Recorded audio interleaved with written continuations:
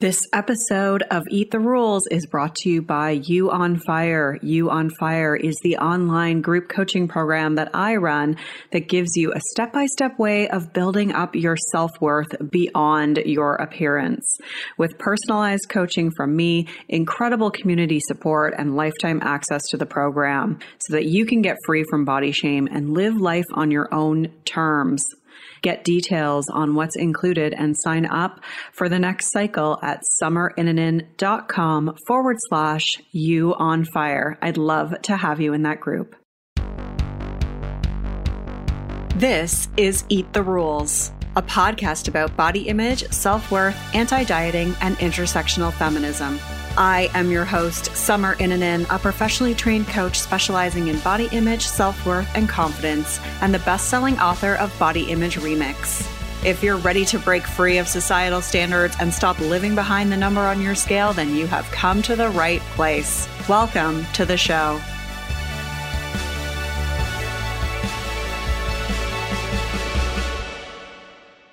This is episode 266, and I'm joined by Chris Sandel, nutritionist and coach. We're talking about what we can learn about eating disorder and diet recovery from the Minnesota starvation experiment.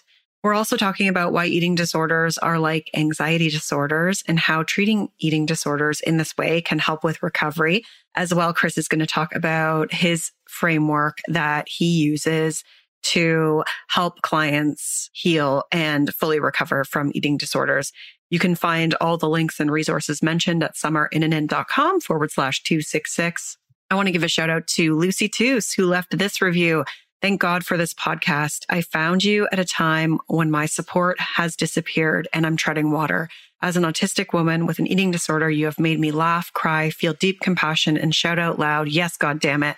Please keep going with the insights and discussions. Huge thanks from the UK. Thank you so much, Lucy. And I hope that you've found more support since you left this review.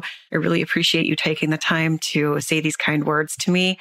And you can leave a review by going to Apple Podcasts, search for Eat the Rules, then click ratings and reviews and click to leave a review. If you want some free guides from me, I have the free 10-day body confidence makeover at summerinnanen.com/freebies with 10 steps you can take right now to feel better in your body. And if you're a professional, like if you're an educator or a coach or a therapist or a dietitian or a personal trainer, if you're somebody who works with people who also have body image struggles, I have a separate newsletter that I send to you, and you can get on the list for that, as well as grab the free body image coaching roadmap at summerinnanen.com/roadmap.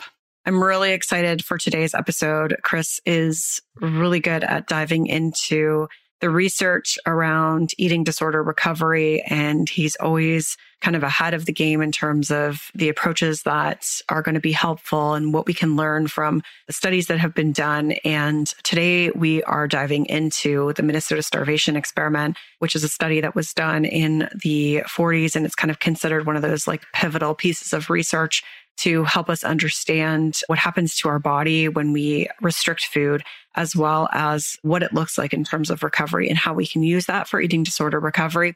As well, we're talking about how all eating disorders are anxiety disorders, which is like mind-blowing. So I'm really excited for you to hear that. Chris Sandel is a nutritionist and coach. He helps clients with disordered eating and eating disorders reach a place of full recovery. Unlike other alternatives that focus on just one aspect of recovery, Chris takes a multi-pronged approach that teaches life-enhancing practices that are used well after the eating disorder is gone. Chris takes a health at every size and anti-diet approach. He helps clients move from a life that's dictated by fear, anxiety, and avoidance to living a meaningful life that is in alignment with their values. Chris is the founder of 7 Health and has a weekly podcast show called Real Health Radio. You can find more about him and everything he has at 7seven-health.com. And of course, I will link to that in the show notes. Let's get started with the show. Hi, Chris. Welcome to the show. Hey, Summer. Lovely to be chatting with you again. I know. I should have said welcome back to the show. I'm trying to remember. How many have you been on twice before or just once? I don't remember. I've been on once, but it feels like a lifetime ago. I think it must have been 7 years ago, because it was when I was first starting up my podcast. I actually had a client recently this week say, hey, I listened to your show on Summer. And a part of me was like, oh gosh, I wonder what I said in that first episode. There's probably been a lot that has changed in this time. So yeah, it's been a while.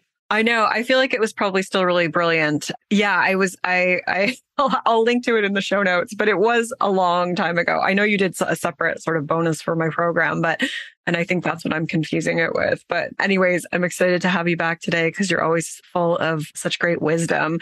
And I know we're going to talk about a couple of main things today, but we're going to sort of kick it off by talking about the Minnesota starvation experiment, because that will kind of lead into some of our other discussions. So for people who aren't familiar, can you talk a little bit about what the Minnesota starvation experiment was?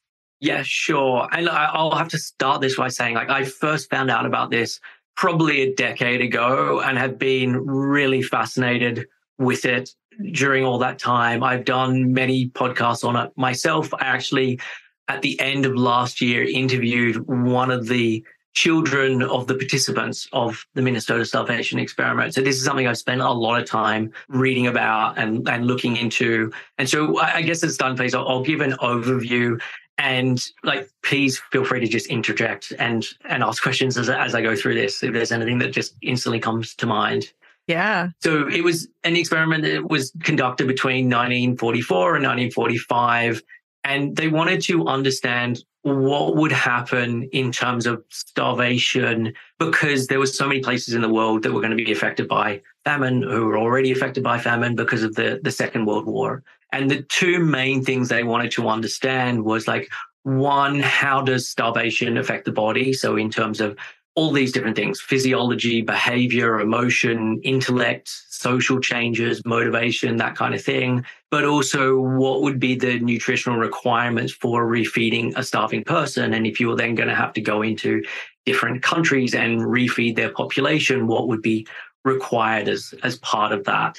And as part of this, there were 4,400 applicants, and 36 of them stood up to then the screening process for this. And the criteria for it was good physical and mental health, normal weight range, unmarried, the ability to get along with others under difficult conditions, and a genuine interest in relief and rehabilitation work. And all the guys that were part of this were all conscientious objectors. So they weren't fighting in the war, but they wanted to be able to do something. And a lot of them talked about, like, I wanted to be able to say that I did something meaningful during the war. And as part of the experiment, there were really 4 phases, and there's 3 main phases, and then there's a final one that some of them were part of.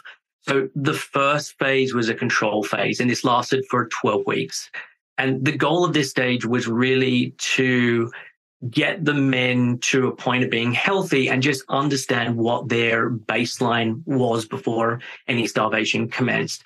And there was a ton of tests that were done all throughout the experiment, but they wanted to find out what their baseline were before any of this kicked off. And so there was blood tests, there was pulse, there was metabolic rate, sperm count, like basically anything that could be tested was tested. And I'm going to mention calories throughout this. I think it's kind of important, and it's like, I don't know if there's a way I can talk about this experiment without calories. Is there anything you want to suggest? No, I think if it's going to be triggering to people, then they can know that from this point forward and do whatever they need to do to take care of themselves. But I totally understand, because I know that it's really important to the what they did to the participants in the study. So yeah, go ahead. Yeah. So at the beginning point in this control phase, the men were then all weight stable.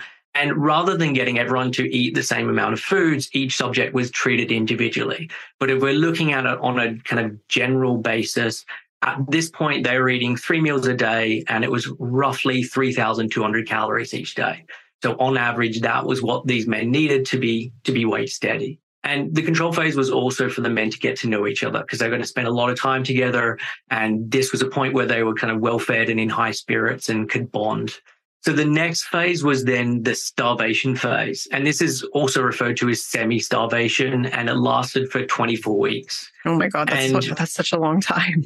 It is a long time. And it's interesting the fact that they say semi-starvation, because on average, they were having their calories cut in half immediately, like overnight. So they wanted to have it be like what would happen when a famine happens because of war or because of some natural disaster, and it happens very immediately. So overnight, the calories were cut in half. And so it was approximately 1,560 calories. But again, each of the participants were dealt with differently. And Keyes, who was the person who ran this experiment, he set individual goal weight loss amounts for each subject. And this range anywhere from about 19 to 28% of their starting weight. And so what they were doing is over that 24 weeks, each week they would be modifying things to help them get to that intended place. And it meant that some of the participants would end up with a lot less food. So there was a couple of participants, because their weight wasn't going down as expected, who were on less than 1,000 calories a day as time went on. And they would have another piece of bread removed and another piece of this removed, because they were trying to get them to this place so they'd end the experiment in the place that he wanted them to. And as part of this, there were significant changes that occurred for the men's physical, mental, and psychological health. And I'll get to that in a little bit, but let me just finish the sort of overview of this.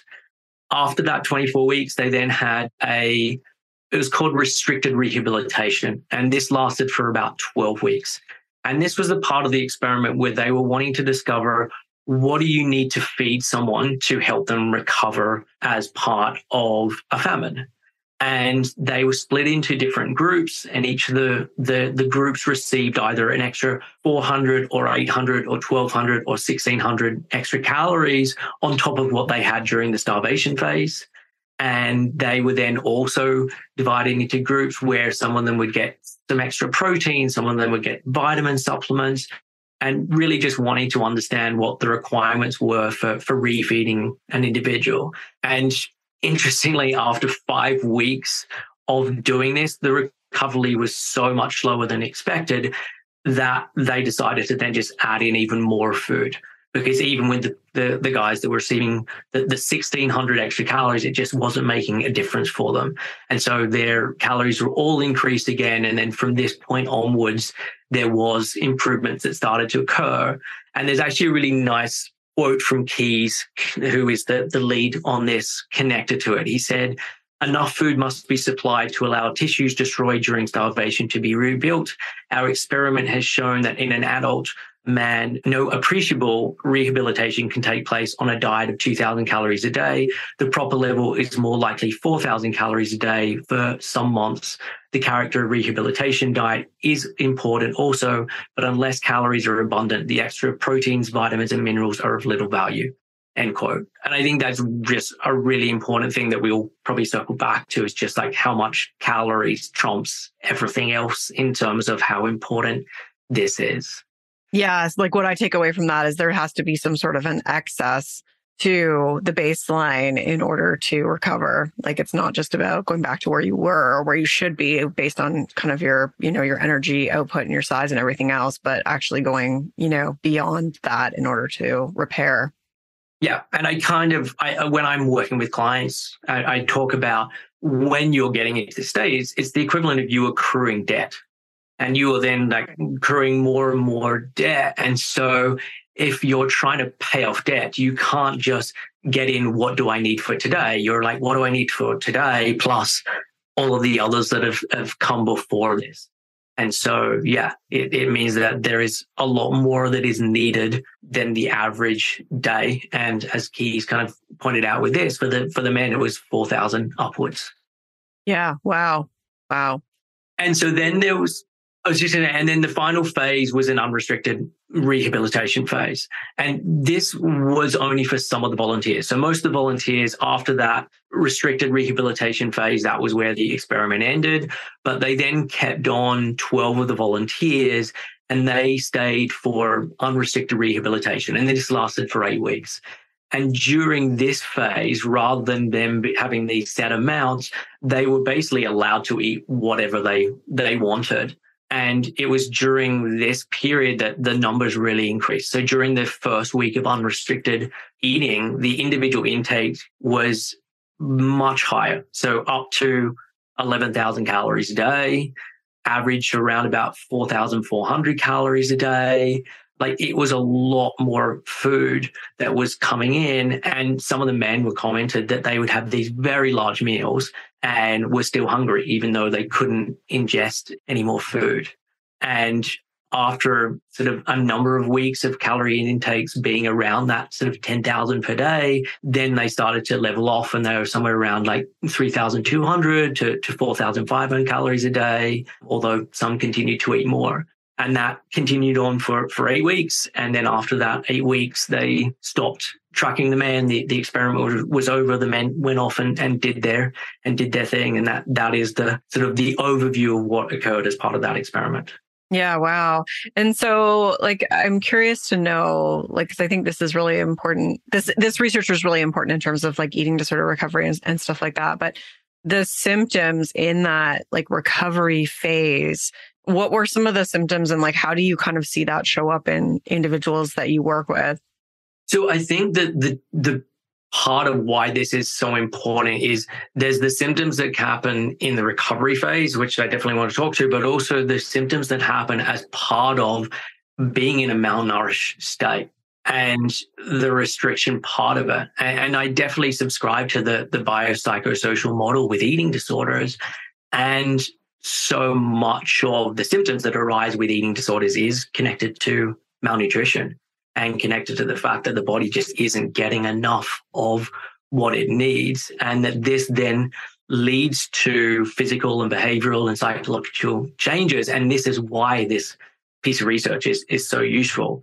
And so often I've done a really long podcast on this, and often I'll share this with clients to have a listen to kind of get a sense of like, how much does this match up with my experience? And so what I can do is I can go through a lot of the symptoms that the men started to experience while going through the semi-starvation phase. And then we can sort of look at what happened as part of the recovery. Yeah, sure. So in terms of the physical symptoms, they had decreased pulse. So their average heart rate was 55 beats per minute beforehand. And then during the restriction, it dropped down to 35. Their heart actually shrunk by 17% on average. Their blood volume dropped by 10%. They had low blood pressure and dizziness and vertigo. Some of them experienced blackouts. Their metabolic rate plummeted by as much as 50%. They had to take pillows with them to sit on because it hurt so much to sit down. Had increased sensitivity to cold. So they were all wearing much heavier clothes and lots of layers and drinking hot drinks, and like a hot shower was their highlight of the day. They had increased tolerance to heat. So they'd have really hot plates and they'd ask for really hot food and tea and coffee, and their caffeine consumption increased. So when their coffee intake hit 15 cups a day, they set a 9-cup limit because they were just trying to drink so much to get that sensation of feeling full, and they drank tons of water as part of it. Some of them started to smoke to try and stave off hunger. A lot of them chewed gum as a way of dealing with it. And there was some who were up to like 40 packets of gum a day until, again, they had to set a limit of, okay, you're allowed 2 packets of gum a day. They just developed strong cravings for salt. They became obsessed with food.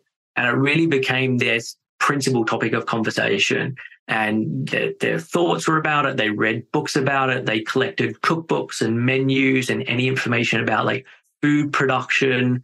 Many of them said that they wanted to be chefs and open restaurants when it was over. They started to lick their plates and have lots of different bizarre rituals connected to their eating. They would try and subvert their desire for food by other hobbies. And so they could collect things, they would hoard things. They really didn't like any kind of physical exercise, and they spent as much time lying around to keep warm as they could. There was a lot of loss in terms of their strength. They had a real decrease in interest in sex, and their sperm count dropped down a lot during the experiment. There was obviously no females as part of the experiment, but the female equivalent is an ovulatory cycles where you're having a period but not ovulating, or hypothalamic amenorrhea where menstruation completely stops. They had low red blood cells, so anemia. They had lower white blood cells, so their immune system. They developed edema or water retention.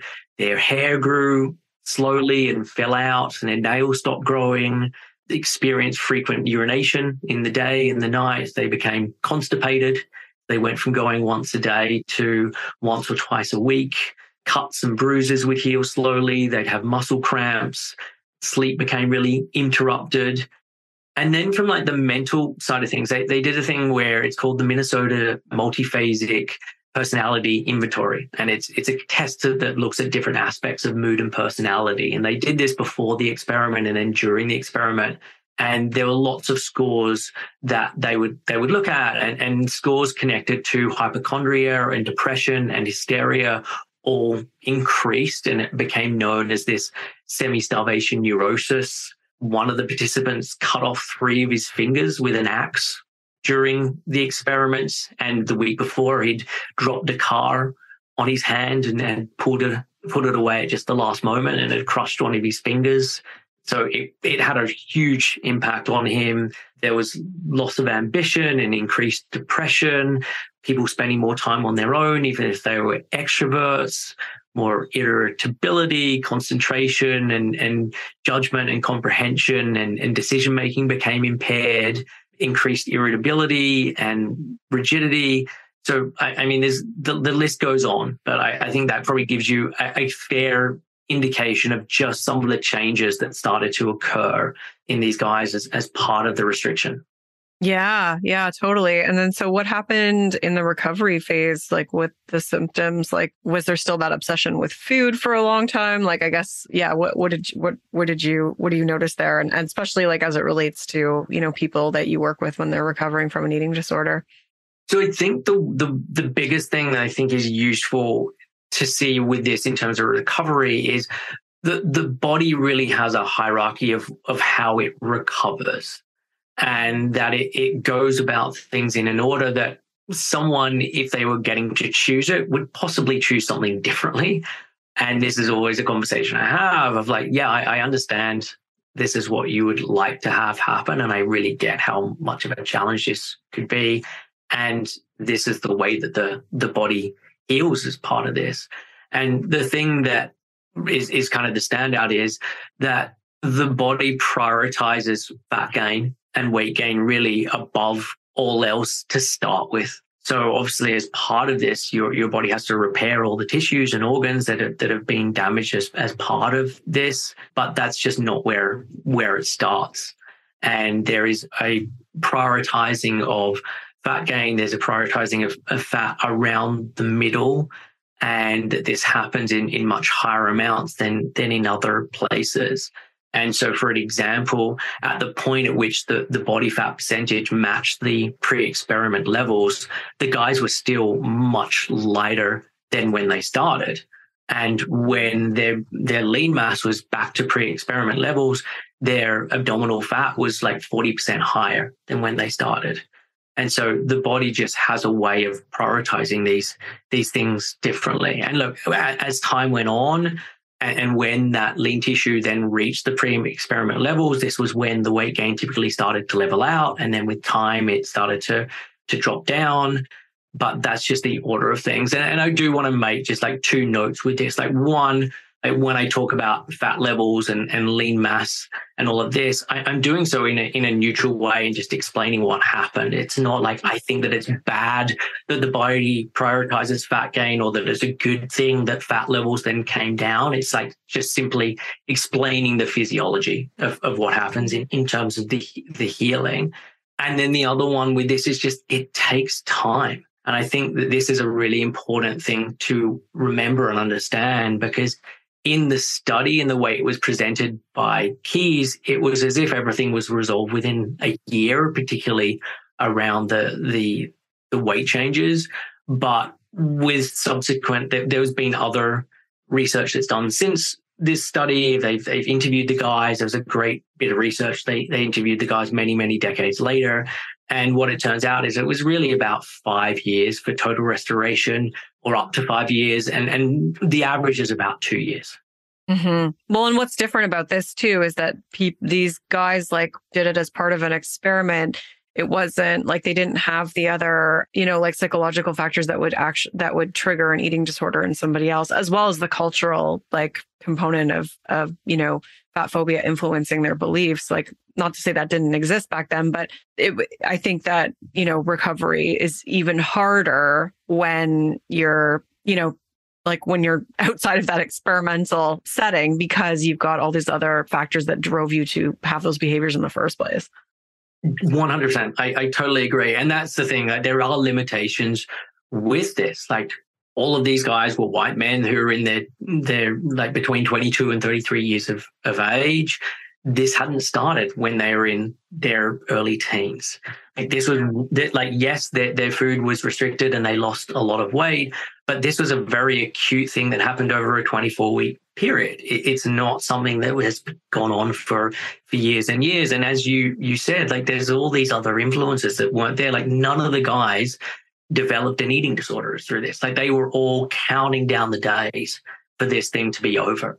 And they were doing the minimal amount of exercise that they were required to do as part of the experiment. They weren't doing anything extra. Like, they were waiting for this to be over. And so that's a whole different experience to someone with an eating disorder. And so I think the value of this piece of research is just to be able to look at how much restriction in and of itself has an impact on physiology and psychology and behavior. And then obviously there's all of these other things that then are on top of that for someone who has an eating disorder. Yeah. Well, and even like the caloric amount that they were given is something that like a lot of more extreme diets recommend as like a, here, do this to be healthy, And so you can see like how, I guess it just puts it into perspective, right? Like, I think people would think to starve, you have to eat like 500 calories a day, but it's actually like, things that a lot of mainstream diets recommend, like 1,500 calories and things like that. And so, and then obviously it's always lower for women, but that's the other kind of, thing that I notice from it is just that those things are readily promoted in the mainstream, is to eat 1,500 calories. And it's like, no, like that's what was used in the Minnesota starvation experiment. Yeah, exactly. Yeah. And I always then kind of laugh when they say that semi-starvation of like, right. Yeah. Yeah. And I think the expectation that like when you're recovering from an eating disorder, then, you should only eat a certain amount, and you're wrong if you are, wanting like the kind of, refeeding phase that people go through. So I do feel like there's a lot of helpful just perspectives from it, as well as the weight gain around the middle. Cause I think that for a lot of women, especially, like that's a really vulnerable sort of place to put on weight. And so that also just, it's like that's a part of the recovery process. And so doing healing around your relationship with that is also going to be really important to be able to, accept it and know that like your body's really just doing the best it can. Yeah. And because I think so often with recovery is that there's this way of like, how do I do recovery where I gain the least amount of weight? Yeah. Or how do I do recovery so that I don't really gain weight, or I don't gain weight around the middle? And again, this is what I liked about this experiment of like, it shows you how much like the body is going to do what the body is going to do. And like I'm going to keep my protein higher. I'm going to do this thing as a way of trying to safeguard against that. All it leads to is the repair isn't happening. And this is what they found out when they did that, the restricted rehabilitation phase of like, unless you're hitting up against a certain amount of calories, it doesn't matter about those other things.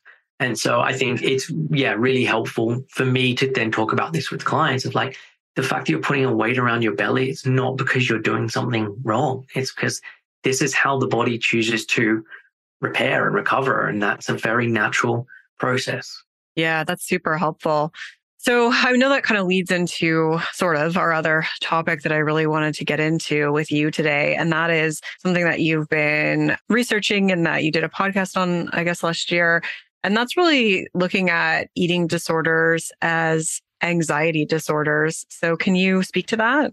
Yeah, sure. And so this was something that it was maybe a couple of years ago that a client of mine shared a talk with me. And it was a lecture given by Dr. Sasha Gorel, and Sasha is a psychologist and a assistant professor at the University of California, San Francisco, in the Department of Psychiatry and Behavioral Sciences. And her focus is really on the treatment of eating disorders. And the talk that she gave was called Is Anorexia Nervosa an Anxiety Disorder?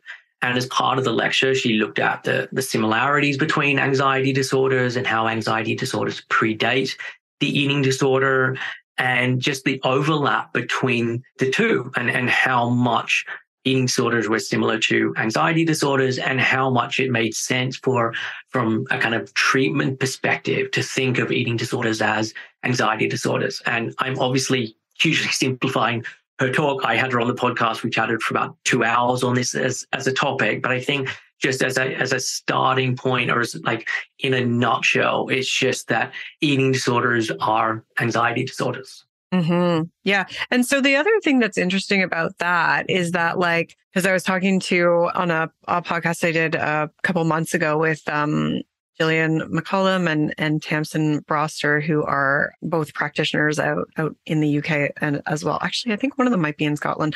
Anyways, they were saying that like a hungry body is an anxious body. So at the same time, like as your body loses nourishment, or as you deprive your body of nourishment, that also upregulates anxiety. So it's interesting that you kind of have like almost this twofold effect of like the anxiety kind of creating or being like a precursor to the eating disorder. And then at the same time, that restriction, like increasing the anxiety simultaneously. Like, is that something that you've noticed too? Like, yeah, definitely.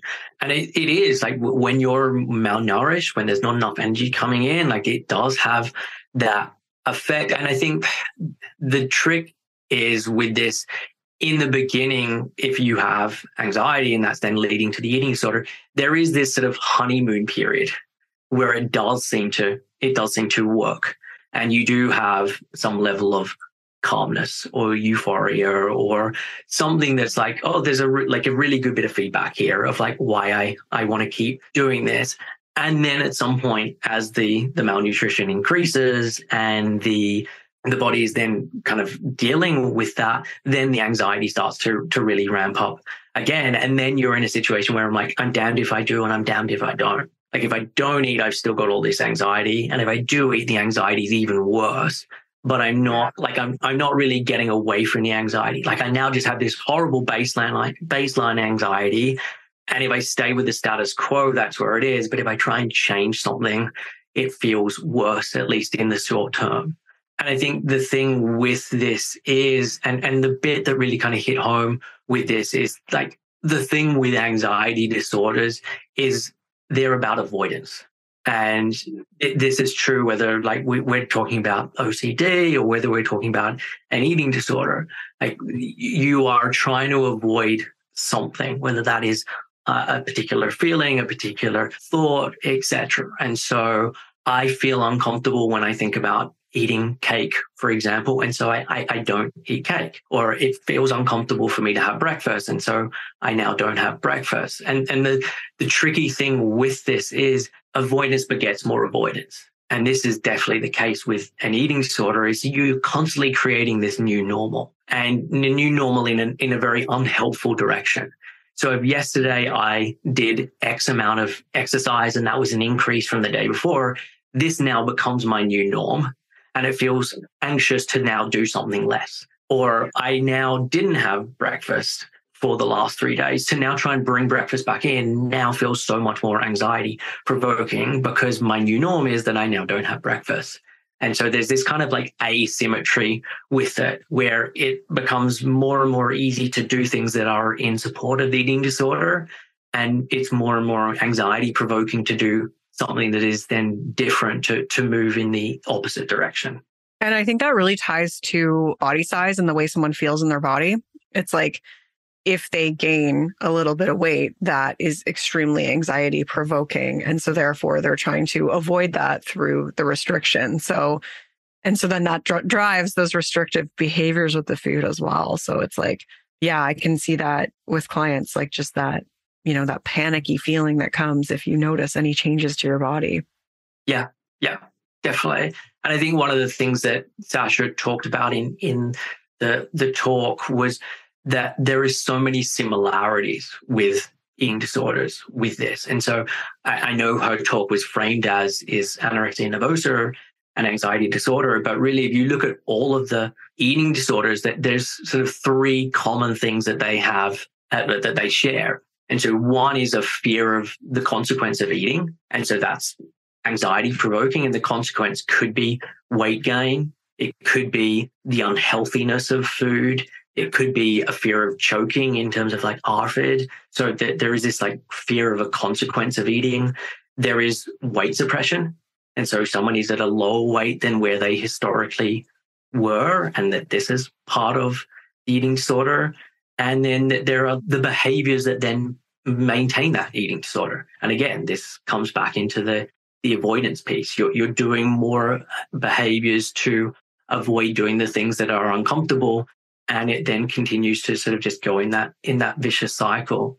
And so it's not just because I think it could be very easy to hear this and be like, oh, okay, that only applies to anorexia, and I don't have anorexia, and so I just want to make it really clear, like this is all eating disorders. This isn't just anorexia. And I think it applies to even just a disordered relationship with food or exercise too, that might not be like completely clinical diagnosed, like if I think about my own situation. And the other I just want to caveat, because you mentioned like a lower weight, but that doesn't mean you're in a low weight category. It means that your body is like, you can still be larger bodied or higher weight and be at a lower weight than like where you're meant to be. And I think that trips people up. And obviously that's like, there's a lot of, weight stigma in eating disorder recovery because people don't get diagnosed because of the way they look. But so I just wanted to just caveat that for people listening, because sometimes people will think like, well, I'm not sick enough, but it's not about the actual body size. It's more about the change. Yeah. So weight suppressed from where you have historically been. And also like with time, if your body starts to weight cycle, you could still be at a higher weight from where you'd been previously, but your body still hasn't recovered properly and got the energy that it needs to do all of that repair. And so you're still stuck within that place. And so, I'm like you, I'm always very careful to talk about this with clients in terms of like, no, you can be malnourished at any size.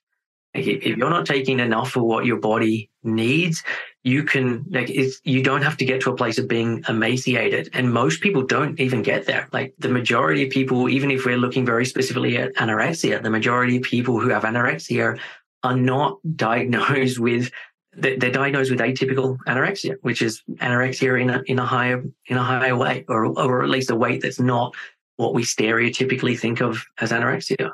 Yeah, absolutely. So I know we wanted to talk about exposure, but I also wanted you to talk about your framework. I'm assuming maybe exposure is part of your framework. So yeah. So maybe we'll just go right into your framework then, and you can tie the exposure into that. But so you've developed your own framework for this, like that's really kind of, influenced by the notion that eating disorders are anxiety disorders, as well as what you've learned from the Minnesota starvation experiment. So I'd love you to share, like what that framework is and walk us through it. Yeah, sure. And just in terms of the exposure piece, I will just, before I talk about the framework, I would just say that the gold standard for how to deal with anxiety disorders is exposure. And so it is doing the thing that you're afraid of. And so, that's how you deal with that. And so, yes, I've come up with a framework, and this is how I work with really all clients and helping with recovery. But honestly, I would say this is universal. Like I don't have an eating disorder. I'm not in recovery, but I regularly use this framework in my own life. And I call it the Simplifying Success Framework. And I reflected on the fact that everything I work on with clients is about three areas. And the three areas are state, story, and structure. And each of these areas are impacted upon by one another and impact on one another. And so if we break it down, so state is the state that your body is in. And state can be affected by different things. So if we look at like the Minnesota starvation experiment, state can be the energy balance that you have coming in, the amount of energy that is coming in and how that affects you. State can also be affected by your nervous system and where your nervous system is. I don't know if you've done any episodes on like polyvagal theory, but that's a big part of how I work and what I talk about with clients. I haven't, but I know what it is. But yeah, go ahead. Okay. Okay, cool. And state can then just be different symptoms that are occurring and where someone is in terms of recovery and healing and that kind of thing. So state is one thing. Then story. And story is really all the thoughts that you have, the beliefs that you have, the perceptions that you have. It can be the emotions and sensations that you feel. So really the information and feedback that you're getting from your mind and body, and what your level of discernment is with these things, how much you're able to kind of take this on board, how much you're able to create distance between these things. And then the final piece is structure. And structure is like, what is your day-to-day look like? What are the things that you are doing across the day? What are the habits that you keep up? So this can include the eating that you do across the day. It can include your sleeping, your social connection, movement, work, journaling, time outside, like all the different things that make up your day. And when I'm working with a client, if we're looking at like, are things going in the right direction in terms of like a pro-recovery direction, or if things are going in a not so great direction, we can pretty much look at all like one of these things or all of these things together, and it can give us a fairly good indication of what's going on. And kind of the thing that connects all of this is taking action. So if someone is moving in the right direction, they're taking action. And if someone isn't, there's avoidance that is occurring. And so I can kind of give an example with this just to kind of clarify it a little bit. So for example, a client is saying, okay, I'm wanting to make a change. I'm going to set the goal at the fact that I'm going to start to include breakfast, or I'm going to make my breakfast bigger than I've been having. And that's the goal. And then they wake up on that morning, and maybe there's some thoughts that start to arise in them about, okay, should I do this thing? I don't know. Maybe they can feel that there's a shift in their nervous system, and they're becoming more panicked or more worried, or there's more of a kind of fight or flight connected to that. And then in that situation, they choose not to have their breakfast that they said they were going to have as part of that. And so in that situation, their state is affected because they're now not getting the energy coming in as part of that choice. It's affected the structure of their day because they're now not having that breakfast. They had certain thoughts that came to mind, and they then became hooked by those thoughts and followed through on the thoughts that the eating disorder generated. And it then kind of just led to that chain of events. And if, for example, the opposite had occurred, and so they had that uncomfortableness that had arisen, and they'd have those thoughts that had come up in their mind, and they were able to diffuse from those thoughts and create some distance and notice, okay, these are just thoughts. My mind is generating a thought here. And they were able to still have the breakfast. They are then bringing in some energy, and that then has a knock-on effect in terms of their state. It has a knock-on effect in terms of their structure because they kept up with that. And it comes time to have their snack, and they then keep up doing that thing. And so really it's just looking at what direction is things going? Like, are you sort of trending in an upward direction in terms of taking action, or are you trending in a downward direction in terms of avoidance? And I will say that, like, it's not linear like this. There'll be days where things are working in a better direction and days where it's not. But it's just a way of starting to look at, okay, if things are not going so well, let's have a chat about what's going on from a state perspective. Let's have a chat about what's going on in terms of your stories and the kinds of thoughts that are coming up and the kinds of feelings that are coming up. Let's have a look in terms of your structure and what's getting in the way of that, or what's been happening across the day. Mm-hmm. Yeah, that makes so much sense. And yeah, like to your point, it's like it does take that action, like to make the change, which is really uncomfortable to do.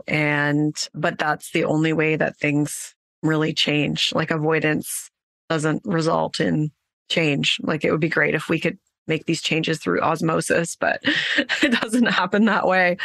Yeah. And I see that. And for people to then be also like, a lot of what I'll focus on is then like self-compassion, and to be having compassion for yourself when that is difficult. And so, yes, as I said, it's not linear. And you're right. Like one of the things I say a lot to clients is, you don't think your way into acting differently. You act your way into thinking differently. Mm-hmm. Like I am very much a big proponent of like, you take action and you do it again and again, and your beliefs start to shift, as opposed to, I'm going to change my beliefs in advance and then I will start to do this thing. It just doesn't work in that order. And so it's very much action exposure orientated. Yeah. Yeah. 100%. Yeah. That's been my experience with it as well. I mean, I wish we could avoid stuff and have things change, but it doesn't happen. Yeah. Trust me. Yeah, totally. And as I said, like I can reflect on this in my own life in terms of things I'm afraid of doing, and sending an email or having a conversation with someone or setting a boundary or whatever. And I can tell what happens in terms of avoidance and how that affects my state and the stories that start to come up. And so, yeah, I can catch myself with this stuff as well, and know that there'll be times where I do follow through and take action, and there'll be times where I don't. Yep. Me too. Nope. Same. I totally relate to that. So you're not alone, I guess, if you're feeling that way. And it's not to say that, there's something wrong with you, or that that if you're having trouble, or that you need to strive for perfection, but rather it's just like, trying to be curious about your own situation, as well as get support if you feel like you are getting stuck and you need that push of someone to kind of guide you or help you make it a little bit more feasible for you to take some of these actions. Yeah. Yeah, and definitely with eating disorder recovery, I think there are people out there who did it on their own, and they've made a business out of that. And I think the vast majority of people need support. Like this is a really difficult thing. I say this to clients all the time. This will most likely be the most difficult thing you ever do. And so to try and do that on your own is very, very challenging. And most people don't succeed when they do try and do it on their own. Yeah. Well, I mean, it's like putting together IKEA furniture. It's like, yeah, you could do it on your own, but like if you have somebody who's an expert helping you, it's going to be so much faster. So yeah, well, this has been so helpful, Chris. Where can people find more of you? So if they come to 7-health.com, that's my website and my business name. I also have a podcast called Real Health Radio that touches on lots of topics like this. And as part of this, I'll send over to you somewhere, and you can put in the show notes some of the episodes that I've referenced as part of this. This conversation. Amazing. And then how are you're working with people one-on-one as well? Yeah. So my work is predominantly with eating disorder recovery, and it's one-on-one work, and clients or people can come over to the website and they can read about how I work with clients, and then they can apply for a free recovery strategy session, and we can have a conversation about, okay, what would that look like, and figure out if we're a good fit. Yeah. Amazing. So good to see you again and have you back on the show. Always super knowledgeable, and definitely check out Chris's podcast for more and work with him if you can. Perfect. Well, thanks for having me. Thanks. Rock on. There's so much good content in this episode. I feel like it's one of those ones I can go back and listen to over and over. I am linking the articles and podcast episodes that Chris has done on these subjects as well. So if you want to look at this in a little bit more detail than what we were able to cover in this episode, you'll be able to find those in the show notes, as well as anything else that was mentioned in this episode. You can find that at summerinnanen.com/266. If you don't know how to spell my name, you can always just go to thebodyimagecoach.com. Thank you so much for being here today. I really appreciate you listening. Rock on. I'm Summer Innanen, and I want to thank you for listening today. You can follow me on Instagram and Facebook at Summer Innanen. And if you haven't yet, go to Apple Podcasts, search Eat the Rules, and subscribe, rate, and review this show. I would be so grateful. Until next time, rock on.